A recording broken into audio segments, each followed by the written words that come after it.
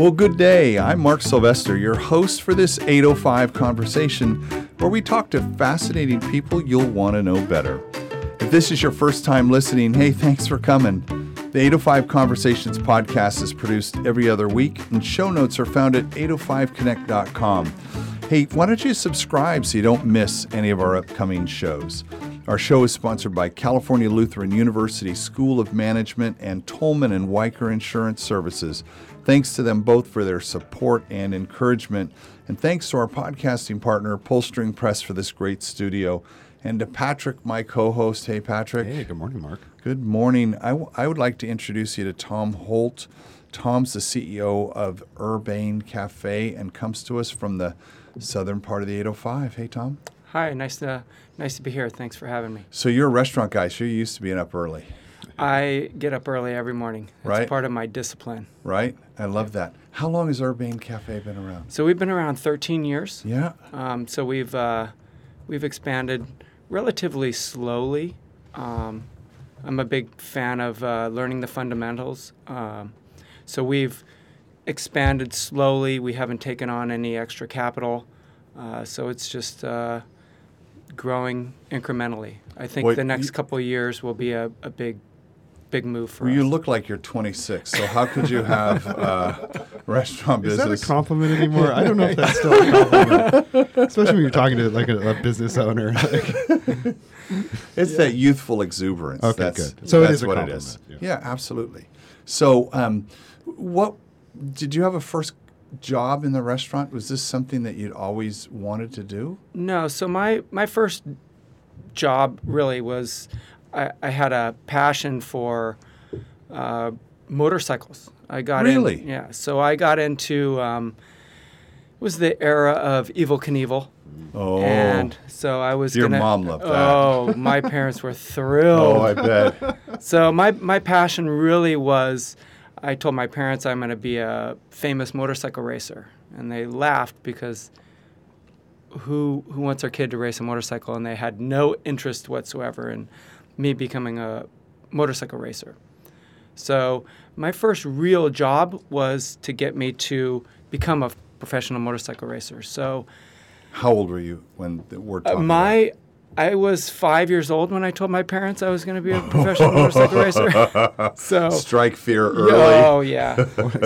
Can't you think about doing something more steady, like restaurant work? Couldn't you just? I know. So I told them that I was going to be a professional motorcycle racer, and I didn't need school. Oh, okay. Now it comes out. There we go. Why would you need to go to school when you're going to be famous? Of course not. It's pretty straight. I know how to ride a bike. Yeah. It's pretty much just faster. Yes.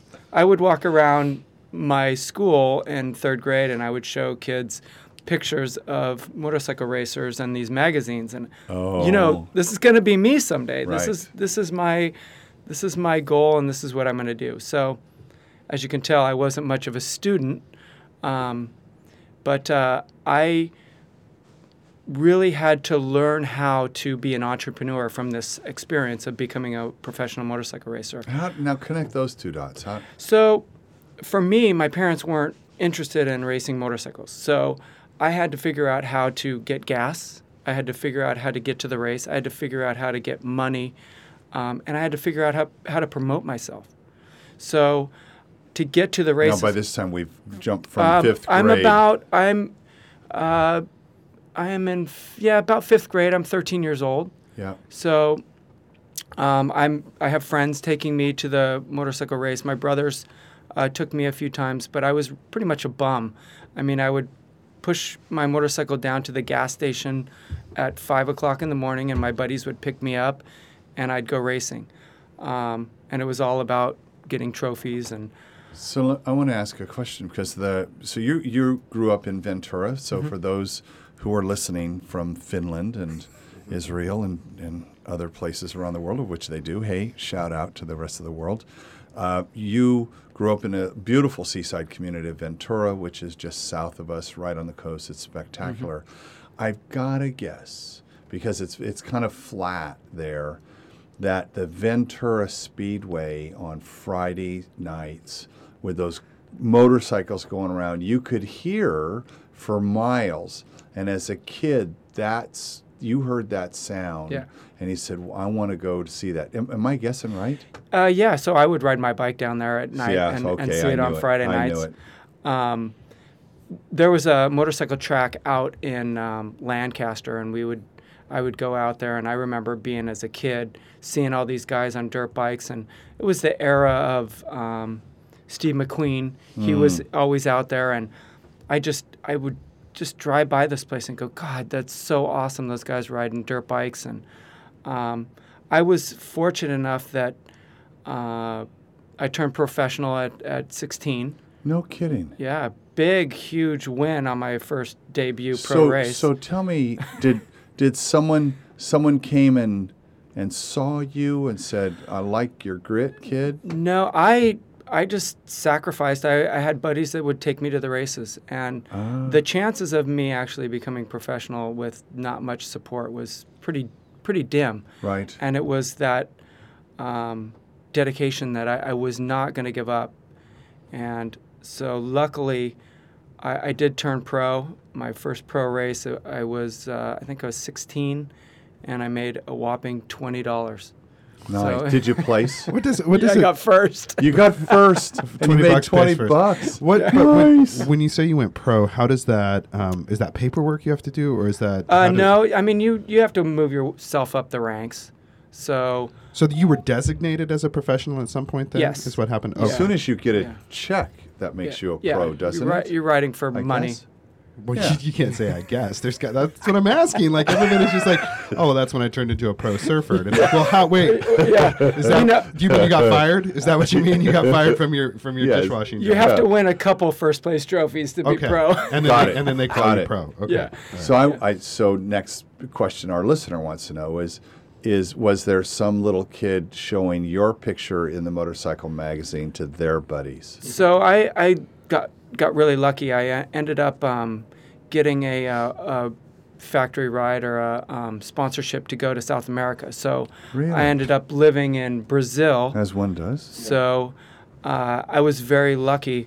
I was a little older, so being pro at 16 was a little old. So I was lucky that I know. And you were it's like- giving me the 26 earlier, it's and like- now 16 is old. It's like gymnastics, you know. Oh, It's just- right, yeah. 14 years. Yeah, 16's very Go to old. pasture. Veteran. So, but why Brazil? How did that? Was it a Brazilian motorcycle company? So I was at a Supercross race in Seattle, and I ran across some guys, and they said, "Hey, we're looking for some Americans to go race in Brazil." So I packed up my bags and What was showed the up on their conversation doorstep. with mom and dad? like? Mom and Dad they hadn't really seen me race very many times, so they're like, "Where are you going? Where's What are Tom?" you doing?" So I packed it up, and I knew that this was an opportunity for me to really spend time on my craft where I wasn't able to do it as much here with having somebody else pay the bills. So I did the same kind of, when we talk about entrepreneurship, I Yeah. got to Brazil, and there was supposed to be a team for me, and I showed up, and the team had already folded. They had needed Oh, no. too many Americans. So I did what I always do. I was resourceful. I met the big sponsors, and I landed a sponsorship, and I started winning and started making more and more money. And in Brazil. yeah. You just stayed down there. Mm-hmm. Was it a one-way ticket that you had? It was, but I got one of the best teams that were down there. So I was living in, I was 20, probably 21. I turned 21 when I was down there, and was living in a nice house on the beach in Rio. You can't get any better than that. We my had God. umbrella girls. We had private jet. It was, What's an umbrella girl? Patrick, can you Google that for us? It kind of seems self-explanatory. it gets hot out there. You need an umbrella girl. Okay, I see. Gotcha. So I was living this dream that I always thought that I was going to live. And, when you're 23 years old, you don't realize that there is another chapter. And for me, that other chapter, I had I finally flew in my mom to watch me race, biggest race of the year, biggest stadium in the world, Pacaembu in Brazil. And I was in second going for the lead, hit a dark patch after a big jump and totally crashed. My shoulder was through the backside of my arm, and you could imagine how terrified a mother would be. Was that the first time she'd seen you race? Seriously? She had seen me race about 3 or 4 times. That's it. Every time she came, I crashed. I don't know, the nerves or something. So she was quite pleased seeing me in the hospital getting a surgery in Brazil, right? So I knew in that hospital bed that by that time I was 23, that I had to figure out something else to do with my life. And I came back from South America, and I remember telling my dad and my friends, I'm going to go to college now. So they're like, you barely finished high school. How are you going to college? And I took a lot of that entrepreneurship and that leadership from the motorcycle racing as I am going all in. I have to learn the fundamentals of what we're doing. And I applied at Cal Lutheran. Well, just so our listener knows that I was introduced to you from Gerhard at Cal Lu. He's our patron here, and so we've been wanting to get you on the show for a long time. So I was waiting to okay, how does he get to Cal Lu fit into the story? So you decide you need to. There's something else. Obviously, you can't motorcycle anymore. Yes. And so, or race rather. You can't motorcycle. That's not a verb. Mark. How that works. Yeah. Now all my English listeners are screaming at me. You can podcast, so I guess that's what you're doing there. You're using just the name of the thing. Thank you, Professor. Motorcycling. Thank you. Just motorcycling about. And so, why Cal Lu? So my brother had graduated there. Okay, so there you go. I was figuring if he could get in, I could get in, right? So I went and applied the first time, and they looked at my GPA and they go, I'm sorry, sir, you're going to need to go to a junior college and get your GPA up, right? Which was the best thing for me. So I went to a junior college. You can imagine being the oldest person at a junior college, how good. I was spraying champagne, kissing trophy girls, and then now I'm walking the halls as the oldest guy in college. Right. What a reality check. Yeah. But what I did was I used that discipline that I had from motorcycle racing, and I learned the fundamentals of school. I started basic math, basic English, and I learned how to structure some sentence. I learned basic math, how to do algebra. All of those things that you need to know to get through in school. Is it fair to say that because you were older, you were more deliberate, more intentional, and you actually got more out of it? I do think that, but I think early on my passion was just something totally different. And this was my new passion, that I have this fear of failure. So there was no way that I was going to fail. I needed to let everybody know that I was going to be a great student, and this is my path. Can we talk? I want to talk about failure for just a second. Only in that there is this meme from entrepreneurs that if you haven't failed, you haven't been successful, and they've kind of escalate failure to be this thing to achieve. I want to achieve failure, which I think is maybe wrong. It means I haven't tried hard enough. Yeah. You go to junior college, and it's just general, because you said, math, English, let's get as you say, the fundamentals out of the way. Was there somebody you met, because we now know, let's fast forward, it's not a surprise, you're a big restaurateur now. Where did that fit in? So entrepreneurialism is since you were 5, so we got that. Where did the restaurant bit hit? So I I wanted to be a physical therapist after I graduated. I know. Okay, I'm all over the okay. board, right? No, this is really funny because I think 2 weeks ago I said this about the athletes.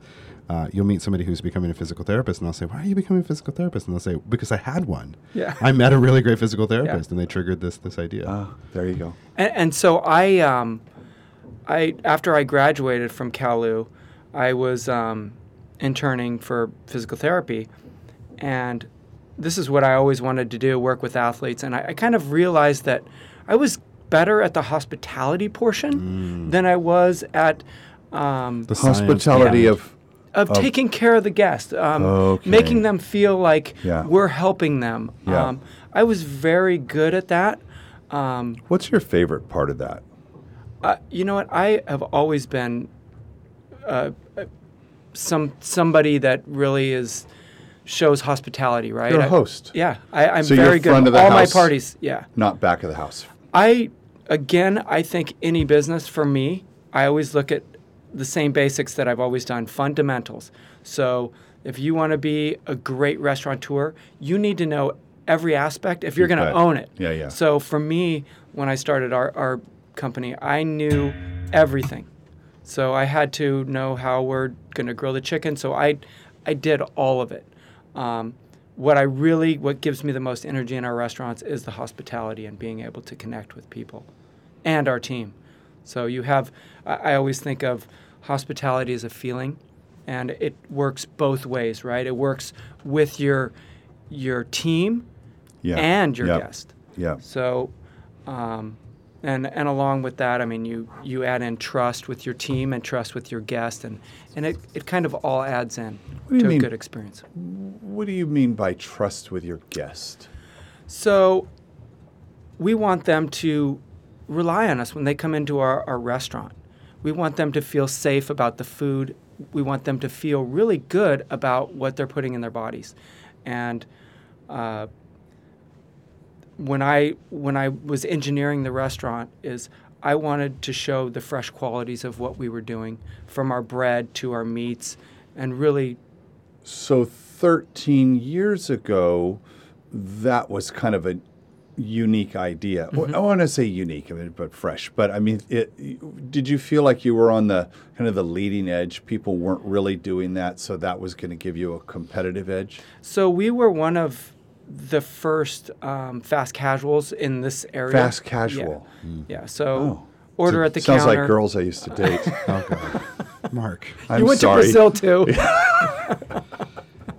Fast casual is that wonderful definition that came out in the restaurant industry that is it again kind of self-explanatory, right in the middle between Right. I can Casual get in, dining. quickly Yeah. quickly Right. move through it.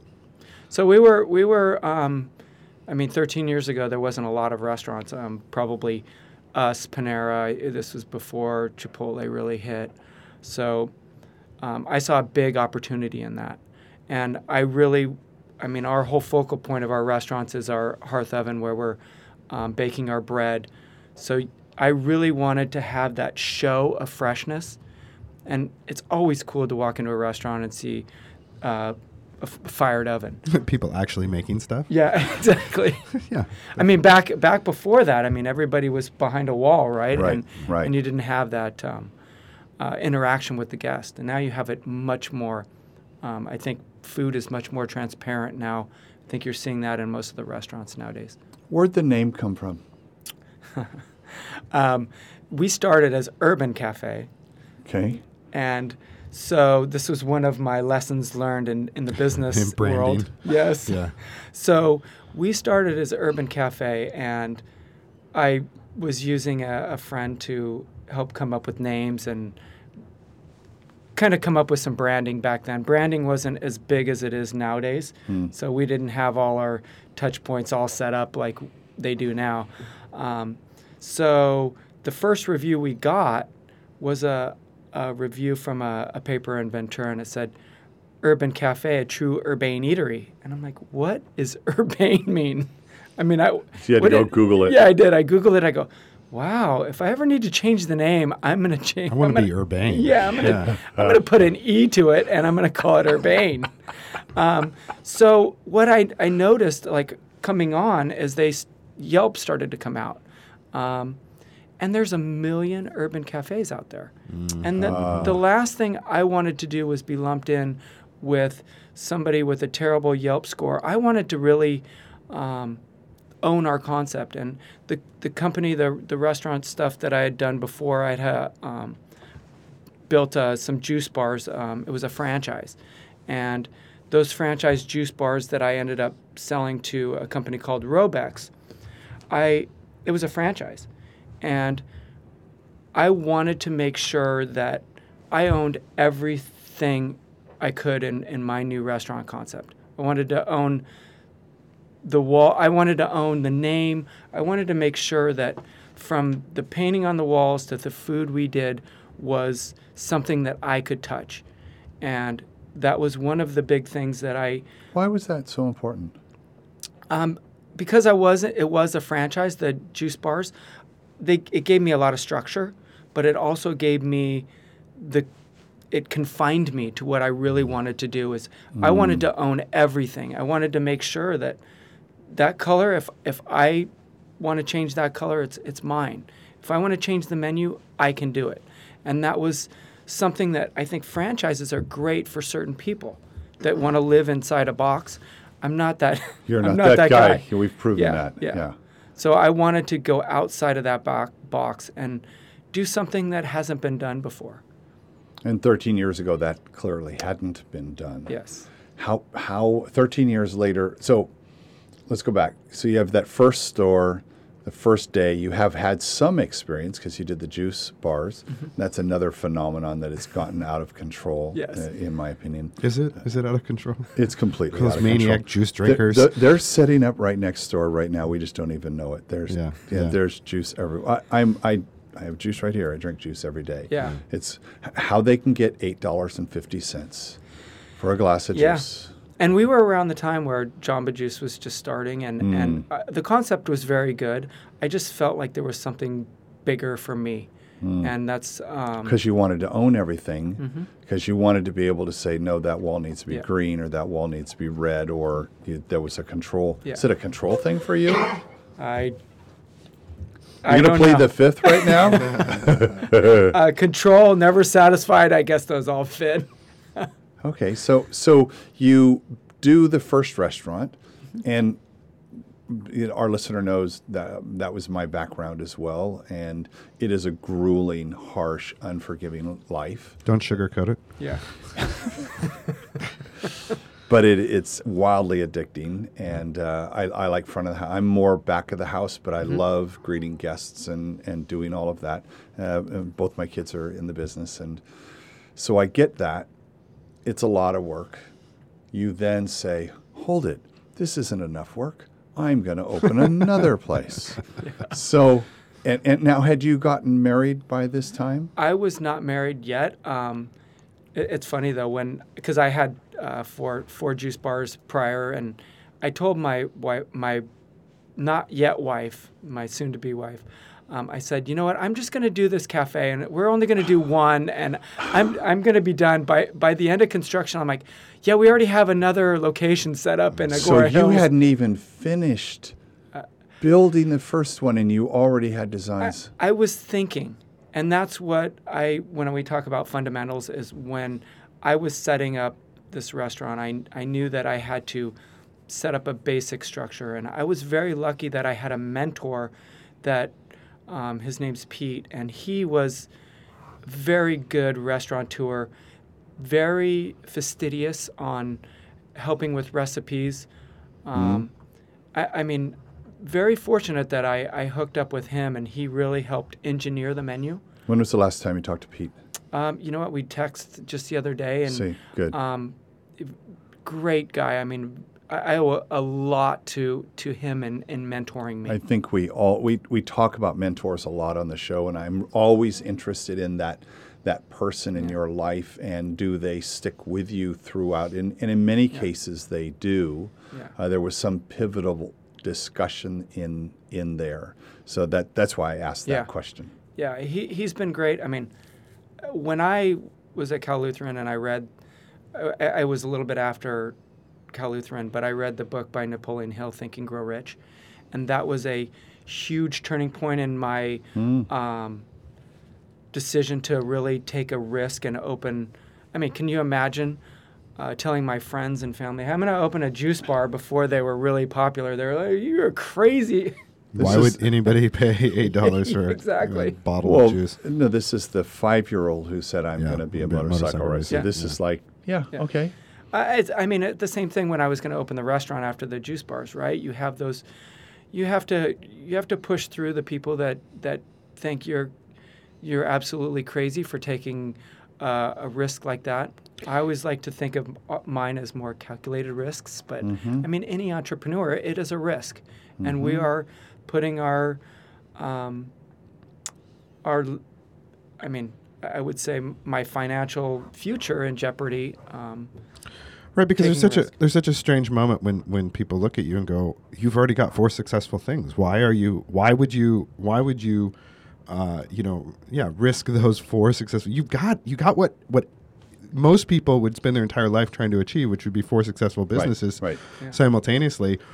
And now you're just going to go try another one that's totally different, right? Like, it's not even the same formula, math, or anything. It's just like, what are you, crazy? That's insane.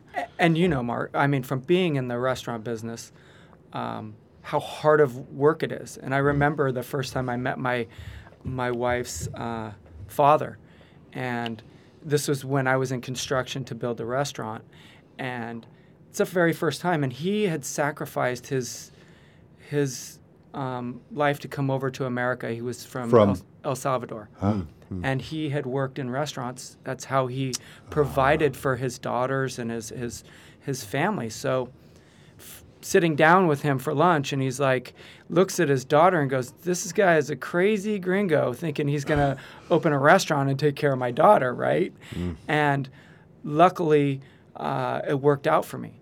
And I think it worked out in big part because of my discipline, but a lot because I learned the fundamentals, and I wasn't one of these guys that was going to open 15 restaurants without learning every single aspect of our restaurant.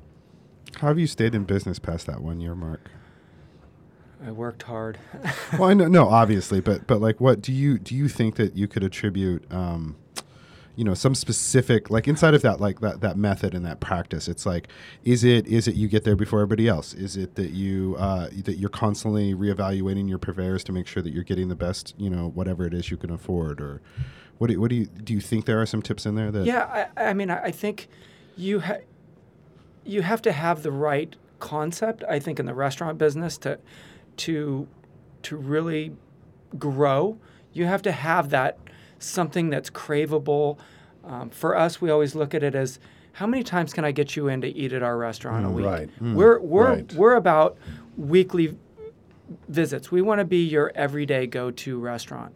And I think that we really touched on a point, and building in a community, right? Our restaurant's very community-based, and when I look at our concept, we love little communities like Ventura, like San Luis, like Valencia. I mean, all of these little communities, we get in there and we get in the fabric of those communities. Give me an example of that.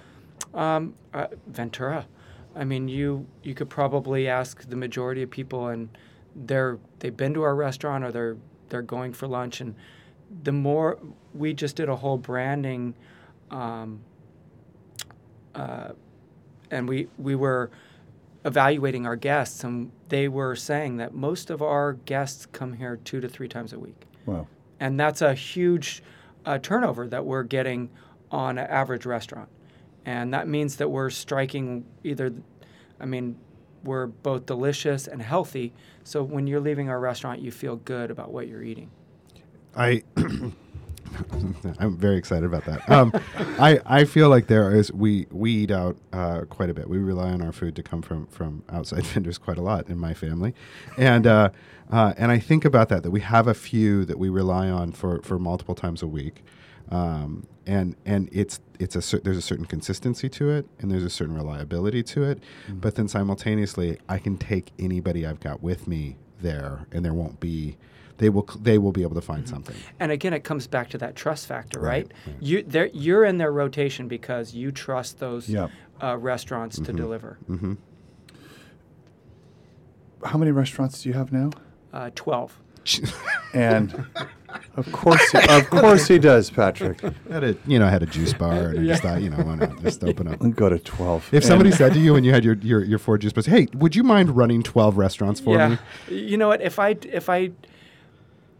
could look back at myself in high school and think that I would be in a radio station giving an interview on leadership or restaurant, my friends would just probably laugh. Yeah, sure you will. Yeah. So I want your goal, you're in about 5 days, when I send you the link to the show, you needed to send to everybody in the class of Ventura High School. Okay? Yeah. I always, I go there and speak once a year at good. and I let them know that I was not in the best classes. So, I mean, you have this. You weren't in GATE and no, advanced I was placement. not. And I mean, education. I think you need education, and I want them to not have to work as hard as I did to go back and do the fundamentals. Mm-hmm. School is there for you, and like it or not, you use your time there. And I don't think I used my time at school the best I could have, because I was dreaming about other stuff. For me, luckily, it worked out. But I'm gonna challenge the luck, because I don't think it was luck with you, right? Because you're really driven, and you seem very thoughtful about that and very intentional. 12 restaurants is not an accident. Yeah, exactly. So now it's 5 years from now. Let's future think a bit, and we've invited you back to the show, which presumes we're still we're in our 1,000th episode by that time or something. What do you see in your 5-year plan? What looks on the our horizon? 5-year plan is we'll be up to about 50 restaurants. Okay. So, Still in California? still depending. Yeah. So What are the inhibitions of moving out of state? Supply line or? Supply chain, yes, but I like to. I'm a bit of a control freak, We've learned and this. I want to make sure that what we're doing is what I have envisioned, and that's. I mean, we have great. I set up most of the training that we have in there, and but I think going out of state, we need to be very prepared, and we need to build our team. I think by the 5-year mark, we should be there, and our team should be well in place. But I think we have to build that team to be able to distribute the product and do what my vision is of great food, and do it outside of this state. I just want to know how often you get to go to each of your shops. I'm in one at least every day. Okay. Yeah. I like yesterday, I got up at 4 a.m. and I drove down to Temecula, and I was home by about 9. So I always like to get to our restaurants. That's where it gives me energy. Do you just hang out all day? What do you do there? No, we talk about operations. Like yesterday, I mean, half my day was driving. Yeah, sure. Right. So I'll be there observing lunch, getting it everybody's way. Yeah. Well, I was just thinking, so you're like mentoring your general managers, and really when you get to this area, it's about culture, right? Mm-hmm. Right. Feeding that culture of trust and making sure everybody buys in. Mm-hmm. It's really nice to see our team buy in and understand what we're really trying to do. More than a day job. Yes. You mentioned a couple of things that got me thinking about the workforce. You talked about training. You've created all the training. Of course, it's your vision. You're leading the charge in that. One of the challenges in food service is the high turnover. I mean, just crazy high turnover, which I think most people don't expect. As soon as you talk about it, they go, oh, okay, I get it, right? Yeah. I, though, know that the management doesn't turn over because they get that job, they hang Right. in there, they're part of the community, they're there and established. Do you have people that have been with you since the first show? I do. Yeah, I do. figured. I mean, Ventura is a lot of the people. I have the original guy that with Pete and I, he was the first prep. Right. And right. he's still with us. He came over from China, and wow, what a great guy! And I have that in all our restaurants. I have Right. people that have really stayed with us because we're small enough that we're still connecting with everyone. But again, it starts with our management as well. As we gotta build trust in them, and they gotta get trust from and trickle down that trust to the Trickle down trust. I like that. There's Down- your T-shirt for the show. Trickle down trust. I Yes. like that. I'm gonna put that. Yeah. But I mean, really, they gotta execute our vision. Yep. And to have a low turnover, people have got to come into the restaurant for their first day on the job and know what's expected of them. I mean, you probably know, like my first day at one of my first jobs, pumping gas. I showed up. Nobody told me what to do. Nobody told me what was expected, and it was chaotic. I want people to come into our restaurants knowing, you know what, I'm in a safe environment. These guys are going to teach me the way, the Urbane way, and we're going to grow together and give them opportunities to continue to grow. And I think if we can keep pushing them up forward, and we have what we consider a level training program. You start one area, 30 days, you need to be at the next area, and just keep moving up, because if you're progressing, it's going to keep your mind activated, and hopefully we keep people in the restaurant. Well, they know where they stand. Yep. It's such a hard thing when you're in a career or job and you don't know where you stand. Yeah. You don't Oh, exactly. And also there are unlimited growth opportunities for someone that comes in, right? Someone comes in, they might come in, might be a high school senior, and they work. If they're, I guess, old enough or however that works, but they're young. You're the first job for a lot of people, and they can, if they're the climbers, they're the 1%ers. They see that, they love it. I like this. They move up. Oh, we're opening another. We still have 37 restaurants to go. You've got startup crews, right? You've got teams that go in and they're there for the first 90 days, and they get everybody trained and they do all that. So there's eventually thousands of employees and opportunity. That takes a big responsibility too on you. Yeah, I mean, but that's what I thrive on. I love that. And I'll say that back to that point is that one of my biggest mistakes was I hired somebody from outside, and I thought, this guy's run a lot of restaurants, and he's way more experienced. Does he run them the way you run them? Exactly, right? So you're getting does he believe in the culture that I want to have? And I think that was one of my biggest mistakes, but learning opportunities early on.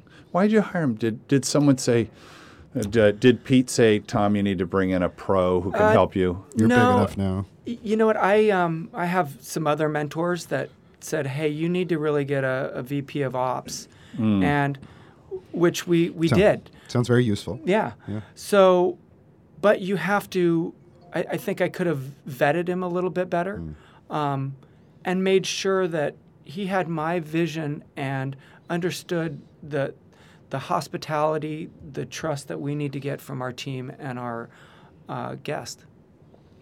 I'm going to quick little story to see if you do something like this. My brother was the VP of engineering for the Ritz-Carlton for most of his career, and I learned so much about quality because that word just hit me there. And you think of the service you get at a Ritz-Carlton, but they have a theme every week, something that they're working on that is at every single level. The people that are folding the sheets, the gardeners, everybody has a team meeting every day, and we're talking about trust, we're talking about honesty, we're talking about whatever that thing is.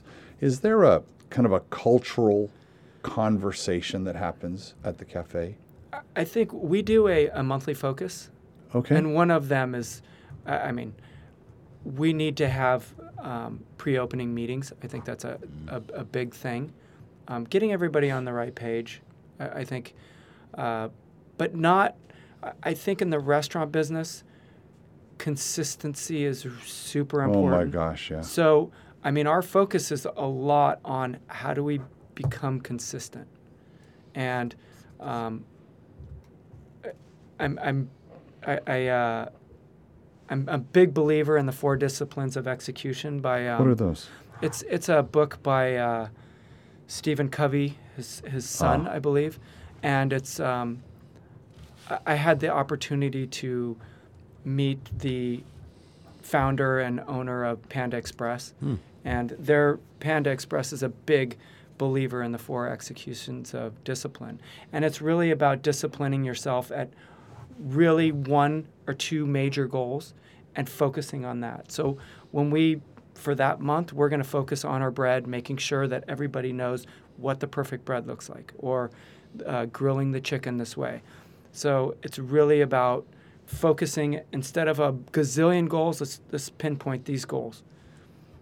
Do you have, I know we're running low on time, but I'm always interested, are you researching, do you like to drop into new other cafes and Always. Try other people's food and Always. And there's some get great. inspired? There's Do you some take your great crew stuff. with you? Do you take a couple of? Yeah, usually managers. Or, Right. Like, see, this is working really well. Everybody is better than us right now. Really? Yeah, really? No, when I go in, I'm like, see what they're doing? Yeah. See, we got to get on that. Yeah. So I think I think that there's always a learning moment, and one of my mentors, a gentleman by the name of Bob Spivak, he founded Daily Grill on the Alley, some famous restaurants in LA, and I watch him, and he's. I think he's in his 70s now, and he's still particular. You'll sit down, and he'll go, okay, I don't like the spoon, and he's really watching. I'm like, this guy and I really connect because I totally get it. So I think that level of particular discernment. I think that's very. I feel like I go to a lot of restaurants and I eat some food and I think, well, this person doesn't like hamburgers. This person hates clearly hates hamburgers. Does not have vegan any, in the kitchen. Well, just like a bald barber, right? Like there's this moment where it's like, whoever made this hamburger for me has heard of hamburgers, but has never had one that they liked. And I think that's got to be ownership, management, not reaching outside of their bubble, and saying like, well, what are other people doing, for bread consistency and quality or whatever. It's attention to detail, and it's everything. And let's bring it back to the motorcycle. Yeah. You had to be able to tear that motorcycle apart all the way down to the individual bolts and clean them and put it all back together, and everything had a place and everything in its place. And if it didn't work, it blew up, and thankfully it didn't blow up, but you did crash. But if you didn't crash, we wouldn't have Urbane Cafe. So I crashed a lot. I was really good at crashing. I love that, and you're really good at the cafe. When we're near one, we eat there. Plans for Santa Barbara? We're looking. Okay. So we're active. It's got to be the right spot. Absolutely. So I mean we like to have parking and make sure that we can. I mean, almost 50% of our food is to go, so we're looking for that right spot. Right. If you find one, let me know. I bet it'll be Goleta. Let's see you find it. We've been close. Yeah. Tom, thank you for coming on the show. Thank you. Our listener knows that it's this part of the show that is one of the favorite things we do, which is we've talked about a lot of different things, and we've deconstructed all of it, and we like to give a title to the show, like put a bow around this. So if someone has come in from another show and now they're looking at the catalog going, oh, what do I want to listen to next? What would we call this? Ooh, that's interesting that you would say that. Fundamentals create success? No. What? Keep going. Keep digging deeper? As what Patrick's saying is, I'm not feeling it. On my menu, I'm looking down the menu and I go, sandwich, toppings. Yeah, I'll order the sandwich with toppings. That's good for me. Okay. I had a couple that I picked out. I like hospitality as a feeling. Oh, that's pretty good. nice. Yeah. Do you like that? I love that. Okay, let's go with that because you said it usually comes from something Yeah. you said in there. And Fundamentals. I know. We'll see Come what on, happens. I'm telling you. well, what happens Hey, is, where do you want to eat? How about the restaurant? Let's eat at the restaurant. No. Which let's, one? Let's You know. go have, Fundamental let's go restaurant. have breakfast. Let's not get started. There's a place that opened up. Hey. We're not even going No, there. we're almost done. And then I always You're look not at really the quote. going there. The quote from you that I liked is, "I did what I always do. I was resourceful." And I think that's a huge takeaway for anybody. It doesn't matter what business you're in, that it's not that we lack resources. We lack resourcefulness. You clearly don't very nice. lack that. So, Tom, thank you for being on the Thank show and for everything you're doing for the people you're feeding, because that's a huge deal, feeding people. Thank you for that. Only 8,000 people a day. So. Oh, God. Nice work. Nice. Wow, that's called burying the lead. That's good stats there. 8,000. I love that for our data-driven listener. Keep track of that. I also want to thank California Lutheran University School of Management and Tolman and Weicker Insurance Services and our podcasting partner, Pullstring Press, for this great place where we get to have these great conversations. If you're interested in partnering with a podcast, send us a note to partner@805connect.com. Hey, Patrick, Yes. someone's listened to the very end. Yeah. How Thank could you. How could they help? Yeah. Well, thank They're you. waiting for Yes. the Easter egg. Yeah. Well, they could help us because they could buy Rate, Write, Review, obviously, but also subscribe. Find out what's, every time one of these drops, you'll be the first one to know. And it's definitely a good way to spend your commute to getting from one place to the other. But the other thing is that if this is your first time listening, because you heard about Tom and you want to come in and listen to it, go back through the back catalog. There's tons more episodes that are worth a moment of your time to get into. And here's my advice to everybody. You don't have to like them all.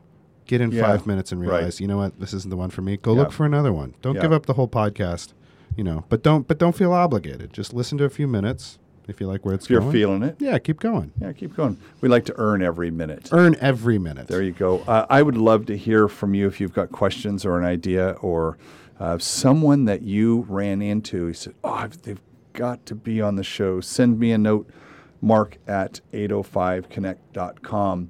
And until next time, this is Mark Sylvester, your host for 805 Conversations.